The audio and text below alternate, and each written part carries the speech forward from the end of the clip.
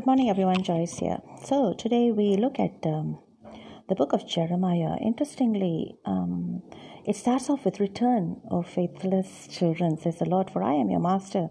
I will take you from one city and two from a family, and I will bring you to Zion." And so it's a call to return. Now, if I apply it in today's context, where am I being asked to return? And the answer lies, yes, in a few verses from now. And it moves on, the place where you return, it moves on in verse 15. I will give you shepherds after my own heart, who will feed you with knowledge and understanding. And that's so much reason to pray for our shepherds in the church, that they will be filled with knowledge and understanding. I think it'll be good. Sometimes I do that before the priest gives his sermon, I'll just pray, Lord, just fill his heart, fill his mind. And I think it's important that we do that, because we need to really cover everyone with the presence of God, because evil is lurking. And in the gospel today, Jesus himself, though vaguely he does say the evil one will come and attack you. So the presence of evil is all around you, all around me. So and when you have multiplied and increased in land in those days, says the Lord, they shall no more say the ark of the covenant of the Lord. It shall not come to mind, to be remembered or missed. It shall not be made again. And what's this ark of the covenant? Because everything in the Word of God is so relevant today. Where's the ark of the covenant?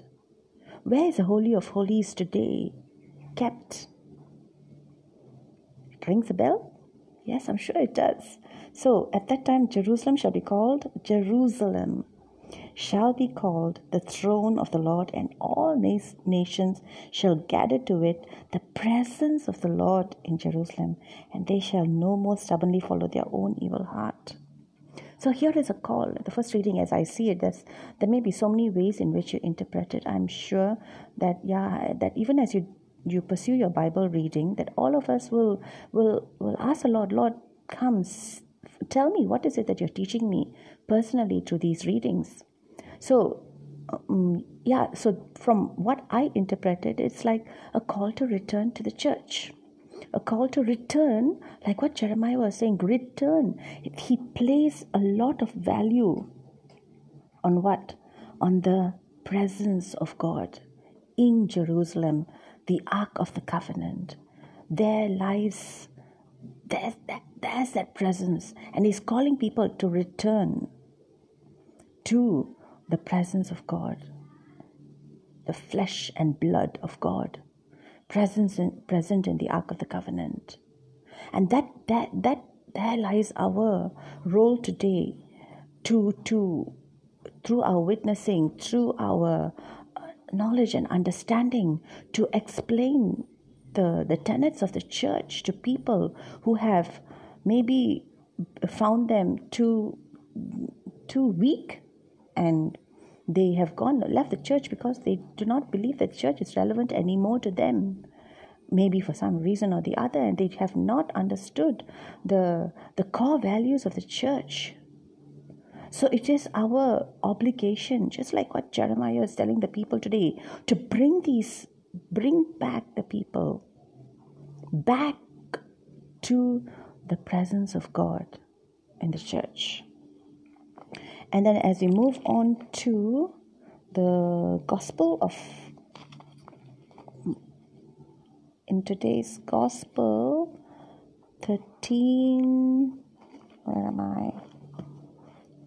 So in Matthew 13, verse 18 to 23, here Jesus explains the parable of the sower. And if you look at the verse 19, right? When anyone hears the word of God, word of the kingdom, and does not understand it. So we can hear so much. Hearing is just one half of the story, or even less. So it is not the failure of hearing, but of understanding. So anyone hears the word of God of the word of the kingdom and does not understand it. Now what happens? Evil one comes and snatches away what is sown in his heart. So that's the locus of failure. The locus of failure is the heart. Because it's my thought processes. I've got to take it all the way. Sometimes it's a long journey from the mind to the heart, no? So it's the heart. That's where the evil one really stirs us up. And then it goes on to say about the rocky ground, and yet he has no root in himself, but endures for a while. Now what do we endure for a while when we hear the word of God? What do we endure for a while? He has no root in himself, but endures for a while. And when tribulation or persecution arises on account of the word. So this is something which is, we cannot run away from it. I mean, if you look at your life and you look at my life, there's a lot of tribulation. There's a lot of persecution from many quarters. And I'm following this novena to Saint Ignatius, started by a dear sister of mine, Rachel, and today's reflection on Saint Ignatius is a call to go and to amidst the tribulation, amidst the suffering, what is my reaction? What is my disposition? Am I running away from people? Am I running away from the situation? Because it all comes down to my heart. Because if I'm running away, I may be faced with the same situation, the same people in another. And how is my reaction going to be? So running away does not help. So it goes on to say, yet he has no root in himself, but endures for a while, and when tribulation or persecution arises on account of the word, immediately he falls away.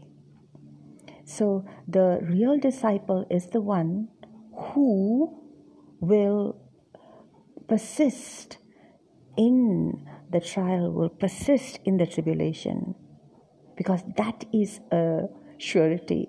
The trials and the tribulations are there. So in verse 21, the cause of failure is tribulation. I fail because of tribulation or persecution. But what is the cause? In verse 22, what is the cause? And for what is, immediately he falls away. As for what was sown among thorns, this is he who hears the word, but the cares of the world and the delight in riches choke the word, and it proves unfruitful. So the cause is what? My delight in riches.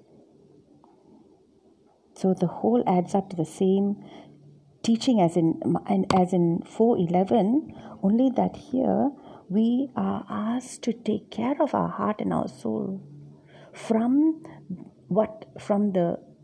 worldliness. Because it's worldliness, because we have two spheres, we have this. One is tribulations that will sanctify us, and on the other sphere, I'm holding these two in my hand, and I think it's good to just do that action. Tribulations of the world, and the other one is the riches of the world. At every moment in my life, what am I choosing? Is it the cross of Christ, or is it the benefits of the world? So the minute I reject the cross of Christ, I'm embracing the benefits of the world.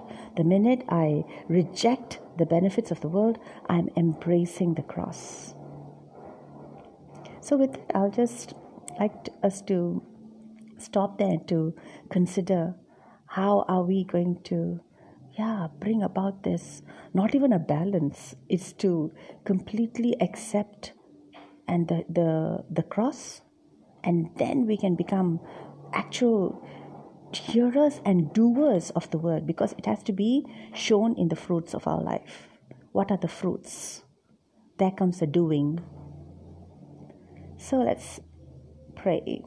Thank you, Lord, for this message today, this message of, very challenging message, God, that that invites me to, number one, go back to the church, to bring people back to the presence of the Eucharist, and then to myself accept the cross. Because if I don't accept the cross, then I'm going to get carried away by the cares of the world, what the world offers, and then my soul is lost. So help me, Jesus, to just say no to the world and completely say yes to you every moment of my life. Thank you, Holy Spirit, for guiding me. In Jesus' name I pray. Amen.